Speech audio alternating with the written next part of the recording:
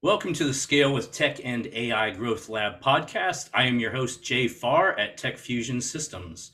Our guest is Charles Johnson. Charles is the founder at Bidlock.com. Charles, welcome to the podcast. Thank you for having me, Jay. My pleasure. So tell us about Bidlock.com. Can you give us an overview of what it is and what you're offering? Oh, absolutely. Bidlock was a design of something that just came about after being in the corporate space for about 30 years. I realized that there had been a significant gap in the marketplace. Corporations have been utilizing procurement and supply chain departments for decades and have been doing great, having great success with it. But what was missing was that small businesses didn't have that luxury. And so I had taken upon myself to just build out a platform that would be dedicated to small businesses for small businesses, which means that small businesses can take the liberties of putting out a bid for services and products that they're looking for, getting contracts executed through the platform, as well as making their initiating invoicing as well as payments through the platform. The intent behind this is that because we have so much activity going on in the small business space, and I'll just throw out this statistic from the SBA, there's more than 99.9% of the registered businesses in the United States are registered small businesses. Now, mind you, the definitions have been convoluted a little bit over the years, but you think about small businesses in general and them making up about 50% or more of our labor force. We cannot afford to lose them. So my goal is to put together a platform that's dedicated for small businesses to help them save money, cut cost without cutting people, and also being able to work within their own respective communities. So that means that if prime contractors are looking for small businesses, they can go to the platform. If small businesses are looking to do business amongst each other, which is what we're really looking for that to happen, they can do that through the platform. And if there are supplier diversity organizations or small business organizations who are advocates, then they too can go onto the website and they can identify and find small businesses as well as local municipalities. So the goal is that rather than having a small business directory and people still having to go call, pick up the phone, gather quotes and things of that nature, just put a request into the platform. And as the old guy, what was it, the infomercial Ron Popeil, just set it and forget it. That's generally what you have to do. Just put your request in and let the platform do the rest of the work. Awesome. Would you say Bidlock is a little bit like the Upwork for small businesses? I would take it a step further. Upwork is it's a gig work platform. You have some small businesses that go through and you have some freelancers that work through the platform. But where you do have the gap is that the projects are listed on there. There's not really a bidding structure. It's more of, okay, here's what I'm looking for. And people are just throwing things at you without a vetting process. And then when you look at the contracting element, it's subject to whatever contracts that person comes up with. And there's no negotiation pattern that's managed through the site. So you're free willy when you're on that platform. And now they do have a separate arm where they're doing escrows, which is good. But because they're breaking it all up into pieces and they're not targeting any particular audiences, it's just for everyone. And we want to take a different approach to this where we want to help the consumer, but also protect the small businesses as well. And this way we can actually manage everything in one singular fashion without making it too cluttered. Is Bidlock primarily for small businesses looking to do business with other small businesses? That's our primary focus, but we do offer the opportunities for prime contractors to identify and locate small businesses that they may be seeking for government contracts. We also offer an outsourcing capability where local municipalities can also utilize the tool if they are looking to do more bids within their space. If you may have gaps in experience or capabilities or capacity, the tool actually helps those smaller municipalities. But the other real builder for us is that we're white labeling our application. So that does mean that if you are an organization and you may not want to just go to the website, you can actually license our tool to be able to use it yourself with your own branding. So we want it to be as flexible as we possibly can to make sure that small businesses are getting as much opportunity as they possibly can from all sources.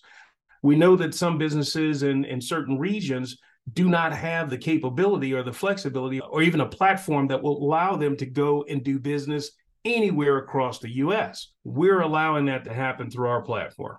Yeah, that's really exciting. It's crazy that I haven't seen something like this before kind of pop up in the mainstream. Like, how do you explain? So, two parts to the question. Like, number one, how and why did this come about? Why did you decide to do this? And how did you see the business model playing out? And why do you think no one has done it before? Well, to the first part of the question, one of the reasons why it has not necessarily been something that's talked about often is you have SAP, you have Oracle, and a lot of other companies who are putting out sourcing and procurement software, but they're only selling those to corporations, big companies. They're going for the big sales. Yep. No one's really thinking about the little guys. No one's ever had any real attention towards the little guys. And so when I was working in that corporate space for, as I mentioned, 30 plus years, I saw even in the diversity space where small businesses were fighting to get corporate contracts, but that's a very fleeting effort. It's really homogenous. And when I say it's homogenous, that means that you generally get the same vendors each and every month or year that's getting business from these major corporations. There's no mix. Right. So if you're a great company out there and you're fighting to get a contract, a lot of times it's about comfort, it's about relationships. But if you're so good at what you're doing, but you're not necessarily tied directly into doing all your marketing and branding and knocking on doors with some of these companies, it becomes painful that you're not getting a shot in the dark. It's hard to get in the gate, right? It's hard to Yes, get in that first time to have an opportunity to build a relationship absolutely. with getting these bids. And so I would imagine, like when I was in the corporate space, which has been quite some time now, but it pretty much was exactly what you mentioned. They would use the same vendors over and over because they knew what they were getting. It's like, you're hungry, you go to McDonald's because you know what you're going to get. It might not be the best, but you know what it's going to be. It's going to be the same as last time, and there's no surprises. And so it's tough to break through that first time, right? And going back to the second part of your question, why no one's talking about it, that brings something to mind. We currently are putting out right now a bid to get small businesses involved in a GSA contract. And as you mentioned, one of the things that happens is that there's so much activity with what people are accustomed to and what they're comfortable with. No one's really, either they're not knowledgeable about some of the things that are going on, or they're just not willing to even engage in those discussions. And when I was mentioning, as I was mentioning about the GSA contract bid, we just put out a gentleman by the name of Troy Humphreys, who is the owner, CEO and owner of LSC Group. He has a GSA contract. And he and I spoke, and we spoke to his contracting officer at the GSA office. And he said, hey, if you want to add more companies to your GSA contract, it's your contract. You can do that. So we sat down and we figured out a way of being able to leverage our platform with Bidlock to be able to say, okay, let's find out what types of services and products you want to add to your GSA, and let's just go out and put it out as a bid and have people bid, show us what their capabilities are, right. Submit their capability statements and provide their information, and have him just sort through it and make his selection on which vendors are going to have an opportunity to be a part of it. But this is just phase one. He has many other categories that he's looking to introduce. This is something that we really want to start opening up the gateway for discussions. Let's start talking about the things that are not being talked about. So that's interesting. I don't know anything about GSA partnerships. I can't believe this is the first I'm hearing about it, but it sounds almost like a vetted access, like someone that has a GSA partnership has vetted access to, and are they all government contracts, or are they different? Are they corporate contracts as well? What are they exactly? Where are they coming from? Well, the GSA contracts are heavily vetted. And what that means is that individuals who have a GSA They've been vetted through the government, meaning that they've gone through a lot of scrutiny, they've gone through a lot of checks and balances. And what happens is that they're providing all of their information to the government. So when you have all of your information in front of them, just think of it this way. It's like having that TSA clearance. Rather than having to stand in that long line at the airport, you get that TSA clearance, you just skirt right on by. Right. That's the way the GSA generally, functions. Once you've gotten that clearance, you get that first level treatment. Now, what's even more beneficial is that the projects that come through GSA are never seen on the general contracting side.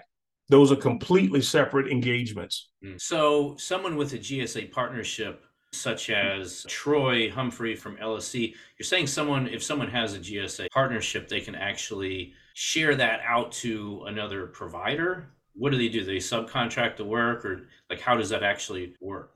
Well, it's simple. What happens is that the contract holder, the GSA contract holder, could set up contracts, or what you would call either teaming agreements, partnership agreements, or consortium agreements with any of the companies that he's looking to bring on board, or any of the companies that they're looking to bring on board under that GSA. Now, what happens is those vendors are not going to be front and center.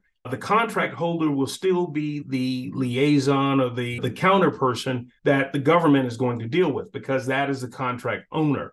For example, if you have office supplies under a GSA and you want to bring in someone who's doing construction, now what happens is you'll set up a contract with the person that's doing the construction work.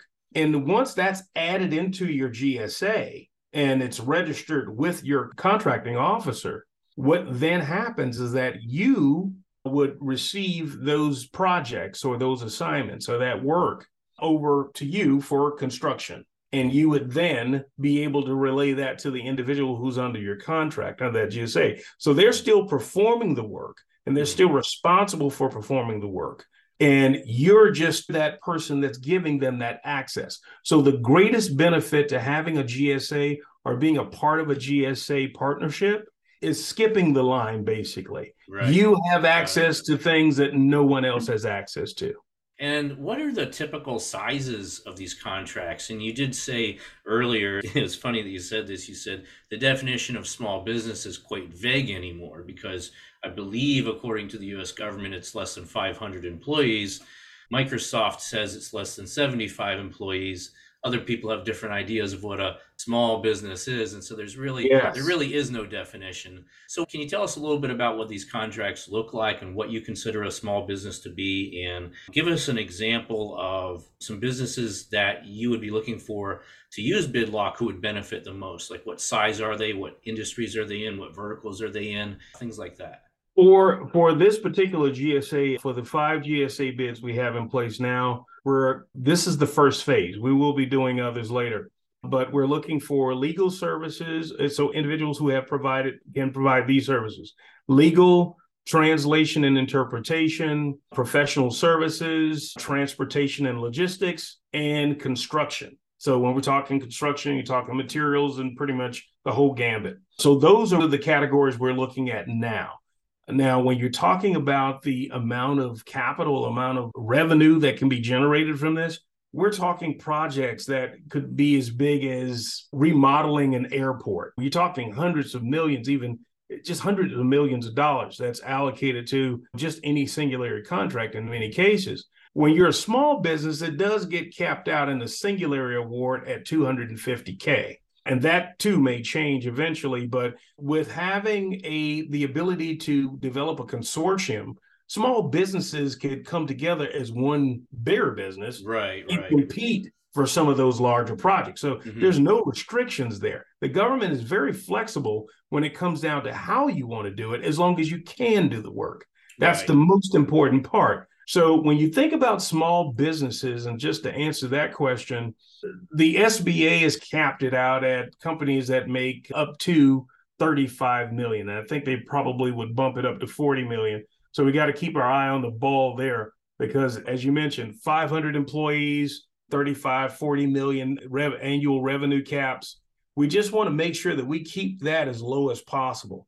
Our approach When we're looking at small businesses, we're looking at a much smaller nature of companies. If you got 100 employees, I would consider that to be a small business. If you're raking in maybe 5 million or 10 million a year, because we know how much overhead you have. We know that there's cost in goods and materials, salaries. We're not looking at the huge guys that would be considered as a mid-sized company to be a small business.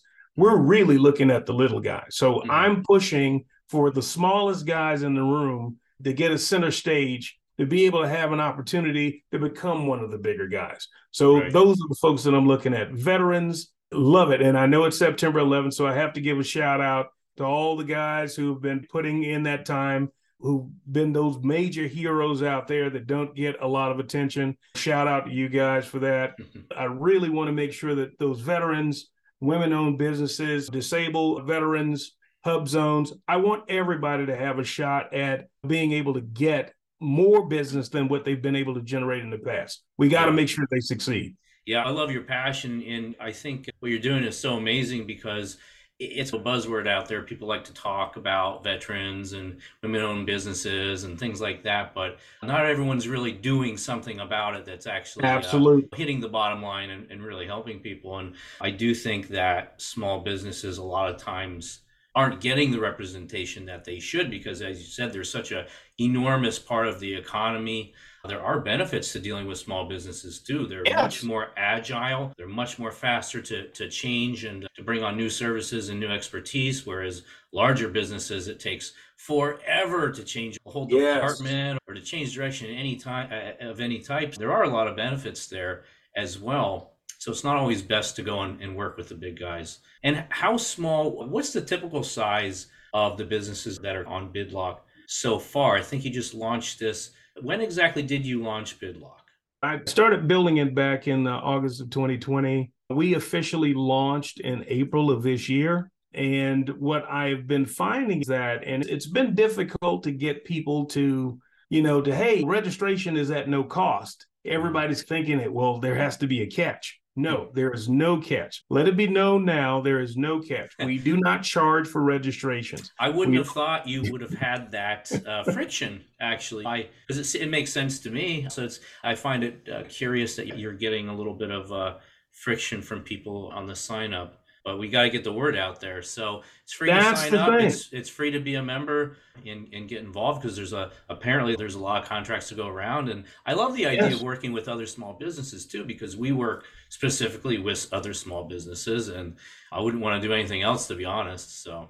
Absolutely. And think of it this way, a lot of small businesses started because there were executives or specialists in big companies who didn't like the way big companies were functioning. And they decided to just step out and, just like myself, and just go start your own business and sell those products and services at one, a lower overhead, better customer service, better quality of service, more attention. You're no longer, the customers are not a number. They literally embrace those customers, but you get better experience from a lot of these guys. And so, to your point, you don't want to just get skirted to the side. You don't want to wait forever to get something done. You don't want to be paying for overhead that's unnecessary, just unnecessary expenses, because the Mhm. customer ultimately ends up having to pay for any of those overheads. Small businesses have always been the way to go. We've been so clouded in the marketplace with big business marketing and branding that in many cases, some customers have been burned. Yeah. Some vendors have been burned. I think small businesses have been playing the wrong game. They've been playing the Yeah, game of the big business, and you can't do that. It's like swimming upstream. And so you're basically making a new game, and big businesses are not invited. there you go. I could not have said it better, but you're spot on. You're I, spot on. Yeah, that's awesome. Is Bidlock also a place where basically small businesses, I guess there's going to be some sort of rating process or feedback process? You can go on there and see how other small businesses have performed and how they were rated when they engaged with someone else on the platform and did a project. Does it work like that? So you can go on there and choose other small businesses to work with who have really good feedback, who deliver really great products and services and that sort of thing. Our goal is, and yes, we do have a rating system for those businesses who have been awarded. And I want to share this as well. Our focal point is, and I know that these questions have come up, I've had to answer this question probably a million times. How do you get paid if you're not charging for registrations? We get paid by transactions, which means that if you win, then we have a small fee that we charge once you win. If you're not winning a project, we're not going to charge you. That's I want to see small businesses succeed. Right. And when those companies perform a service, those customers are going to rate them. Those customers are going to rate them. So they start building up that reputation. What we do in the bidding process is that, for example, if you want someone to come out and do some work for you, be it painting or commercial construction, consulting services, whatever it may be, you put that bid in. You're not going to see who's bidding in for that until you start receiving their proposals.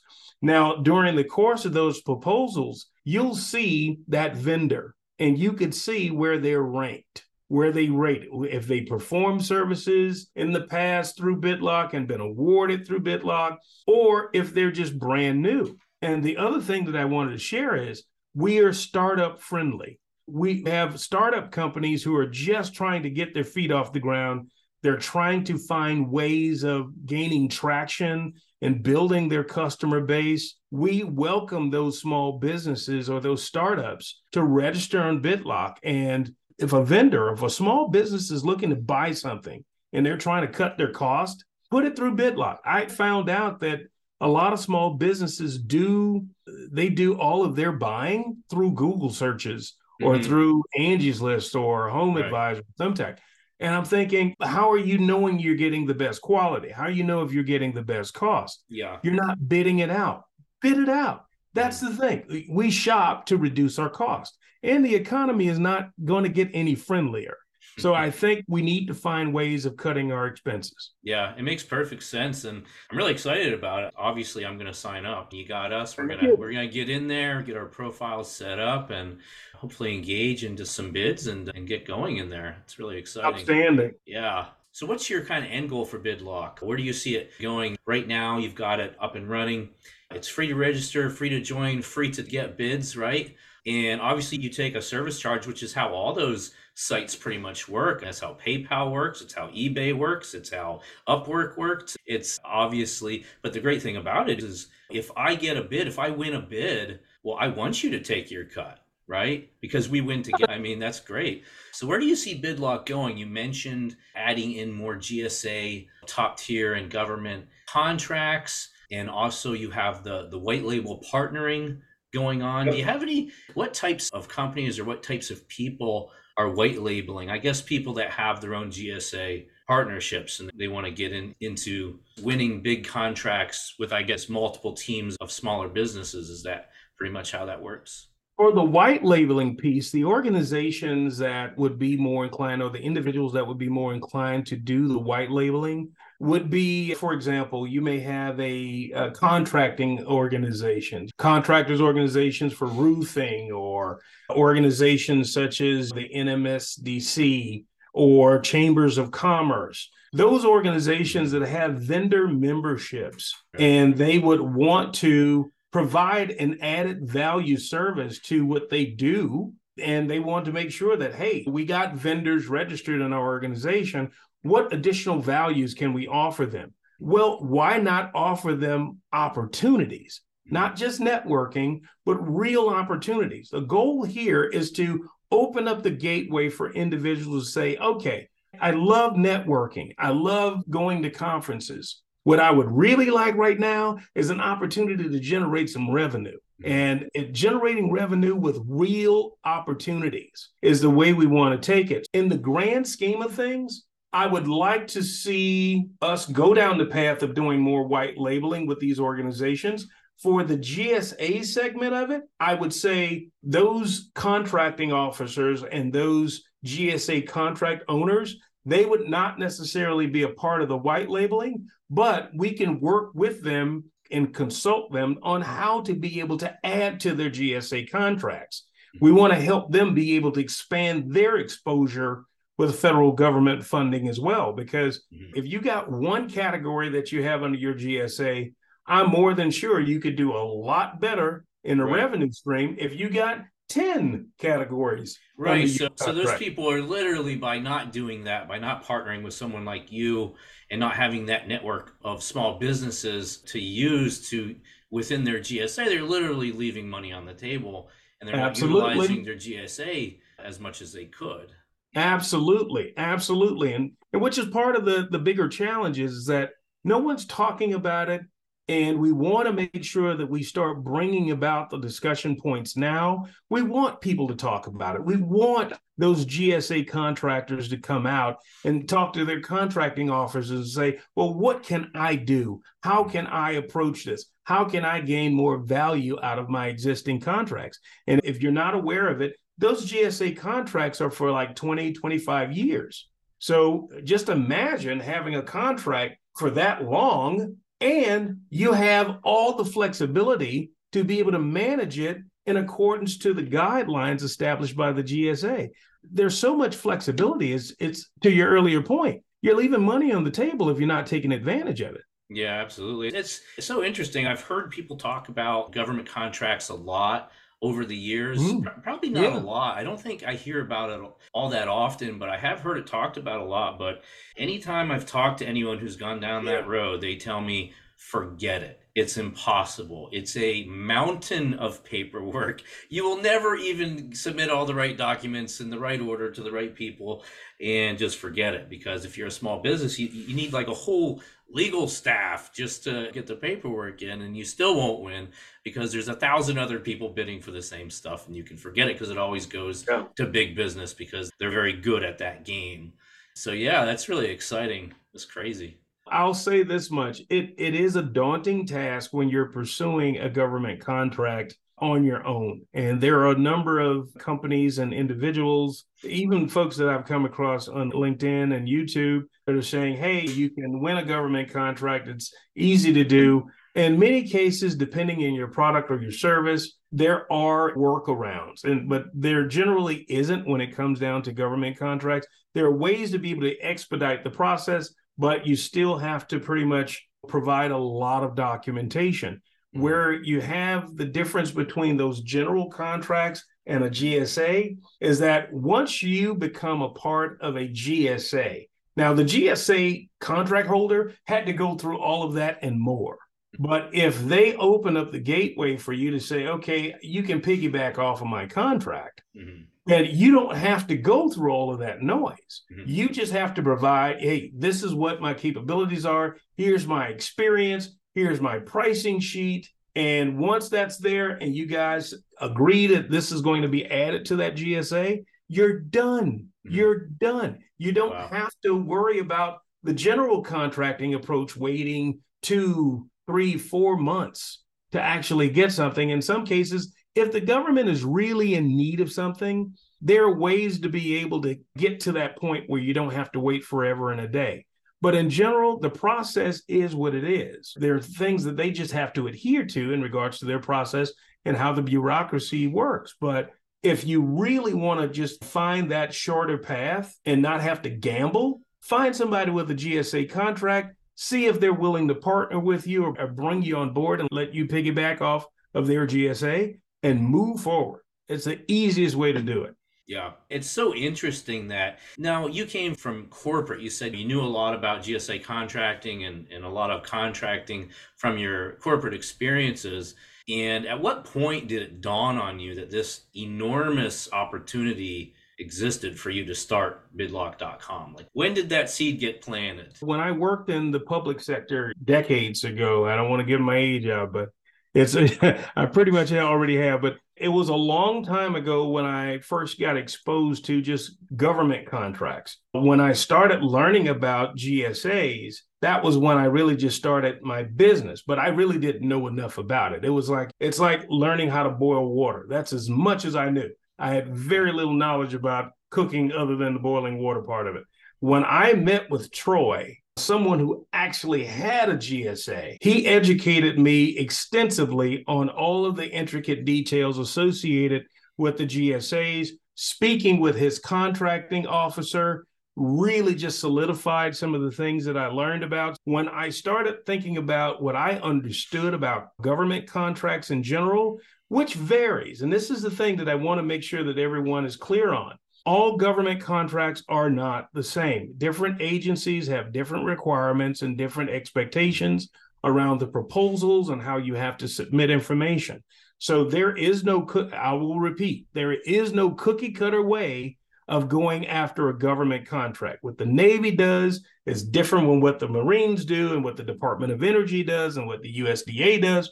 Everyone has a different path and pattern. So there is no one way of doing it. Registering as a small business within this space, it is going to become a little bit more of a challenge in the long term because many of the companies who have gotten out there, and yes, to your point earlier, they're frustrated. They're tired. They don't want to give their firstborn up to be able to actually get to a point where they can get a contract where they may or may not get an award. So they do have to really measure what it is they offer, make the connections in the government because relationships matter. And those contracting officers will be more inclined to work with you if they know what it is you're doing and how that fits within the space they're in. There are more than 60,000 or more, definitely more than 60,000 contracting officers in the federal government. So you imagine trying to establish relationships with all of them.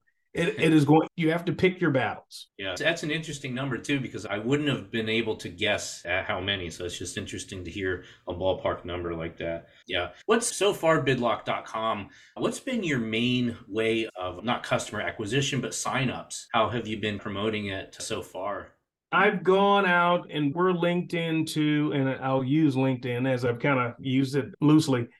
We've linked into a number of different social media platforms, LinkedIn, YouTube, Facebook, Instagram. We're out there just trying to promote the information. I'm not a marketing guy. I will repeat that. I am a sourcing, procurement, logistics, contract management guy. Mm-hmm. I'm not a marketing guy. That's help that I definitely am looking to get. But in general, I've just taken liberty of saying, I want to go out there. I want to tell people what's out there. I want to tell them what we're looking to try to do. I want to sit down with them and answer any questions that they may have and help them understand how we're looking to try to help them without gouging them, without digging in their pockets. Everyone's concerned about how much is it going to cost for something.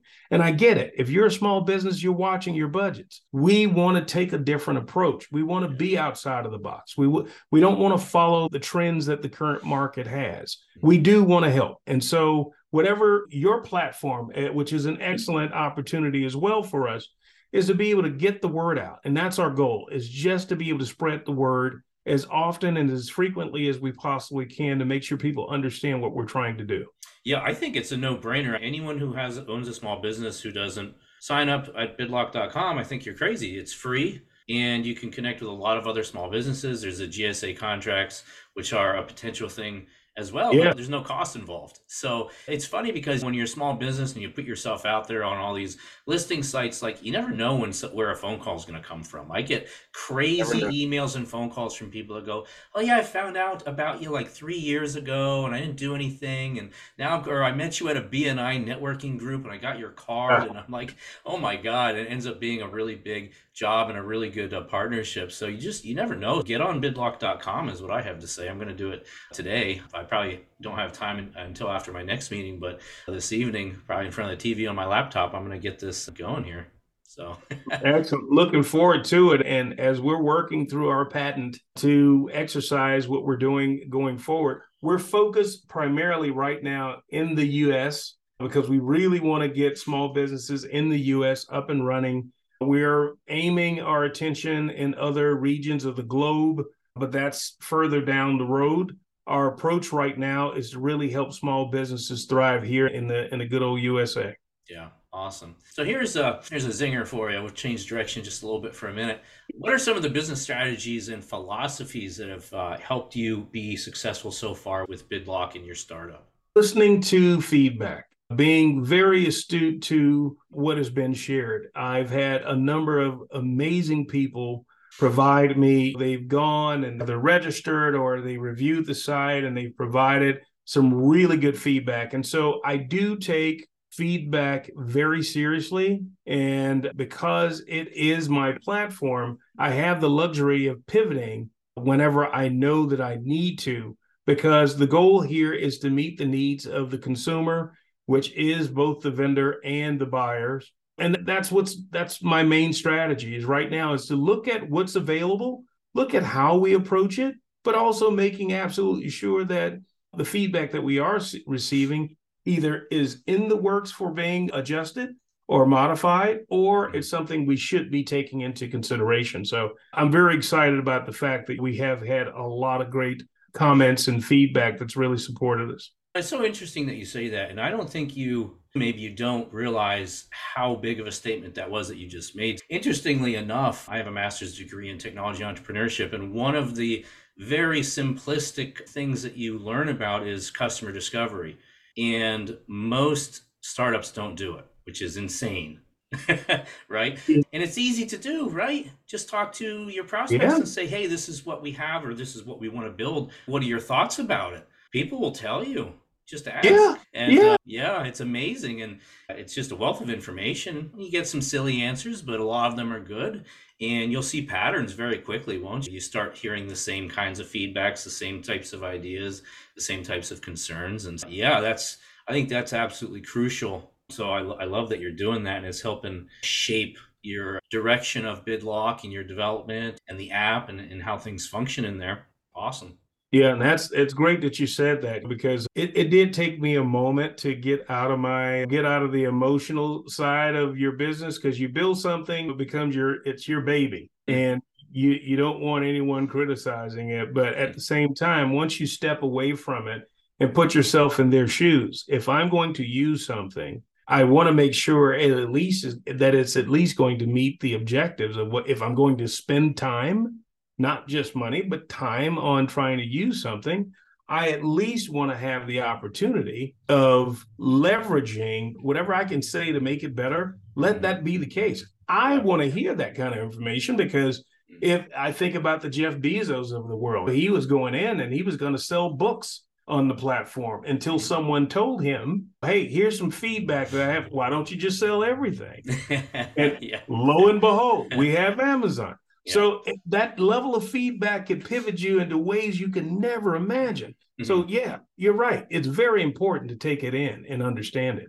Yeah. And I think it's important to be open-minded, also practical. And also, I like to remind like my customers, your software, your website, your business, your bank account, it doesn't have any emotions and it doesn't care how you feel. Spot on. It doesn't. Spot on. You can. So my advice is always, I think when you're making critical decisions and you're analyzing, data and information, you're thinking about how to make your business better and thinking about how to make the customer experience better and how to deliver more value to your customers and to make things better. I don't think I think there's a time where you should just cut all the emotion out and just look at it from a very practical, factual standpoint, at least a little bit for a small bit of time. And you might see things a little bit differently and be a little bit more, I think, open to new ideas rather than Absolutely. preconceived ones. Because it's easy to get stuck in that tunnel, right? It is. And you do have to filter out the noise. Obviously, not every ounce of feedback and comment is going to be a winner. I've had someone even tell me, they said, you should have just explained what a GSA is when you did your first discussion point on it. And I said, well, a lot of the folks that I'm assuming is going to be actually reviewing those videos, they may know what a GSA is. I use the acronym because that's what the government uses. They use acronyms for pretty much everything. Yeah. And acronyms are a lot easier than to try to spell it all out for every little thing that you're doing. So I tried to take an easier approach, but that was feedback for someone who didn't necessarily know. And I'm fine with that. But you take it with a grain of salt, you make the adjustments, and you keep pushing. Absolutely. Do you have any benchmarks or goals for Bidlock, say over the next year or anything like that? Do you have a certain number of businesses you'd like to have signed up, or a certain deal revenue or number of won deals or transactions, or what in your mind will make Bidlock successful over the next whatever period of time that you've thought of? I'd say between now and the end of the year, I'd like to at least get to a point where we're having at least 5 to 10 transactions between now and year end. And that generally will put us in a position whereas we want to be able to see how it's moving. We really want to see how it's moving from a variety of different stages. And I'd say within 2024, we want to start doubling, tripling, quadrupling those numbers month over month so that we can start adding in. And the goal here right now is to add more vendors. Our goal is to really just get more vendors on. I don't want to have customers or consumers and buyers registering on and there's no vendors there. So they're putting in bids, but we're having difficulty in finding people. I'd like to get some of the organizations to partner with me. For every state has directories of small businesses. Well, hey, let's join forces, partner with me. We'll get them migrated onto the platform and we'll partner. We can start doing revenue sharing if necessary. There's so many different ways of doing this. And that's another thing that we're offering too, is that it's like an offset of affiliate marketing. For those organizations who are partnering with us, we would be willing to share a percentage of the net if they can help build up our base. So if we're building up our vendor base and getting it out there and start getting more people logged in as a vendor than they have on many of the other groups, I guess the other organizations that are out there like Angie's List and so forth. If we could start getting up to their numbers without charging people for leads, that would be a great starter for us to really start saying, now we can start getting the bids in. We have enough people who can actually do those services or provide those products. I want to be able to make sure that we can start getting that level of impact for those companies so we can see the migration and see the growth of those companies start saying, okay, hey, we started last year, our revenues spiked up, 10 times. I love those success stories for small businesses, and I want them to be able to say those. Yeah, absolutely. Yeah. And I think once you get over that kind of first hurdle, I think it'll become very easy, right? Because it seems a little new. What you're doing, it's a little bit new. It's not completely new, but the way that you're doing it, a little bit new. And I think maybe that's where some of the friction is with people that are like, this seems new, like I don't get it, but it's so simple. To me, it's like a no-brainer. Why would you not? Then again, I'm engulfed into the business world on a daily basis and working with a lot of other businesses on a normal basis. Maybe it's not quite as obvious, maybe for the B2C type businesses and stuff like that and some other people. But yeah, I wish you all the success in the world. I think it's going to be big. Thank you very much for that. And then I appreciate you sharing that. And thank you for even having me on the platform. This has been magnificent, man. Jay, I really appreciate it. Oh man, it was a blast. So one more question. If you could give some advice to our audience, so entrepreneurs or wannabe entrepreneurs that want to succeed in a big way, what things have you learned through that process that you wish you would have known when you started that you could give to them?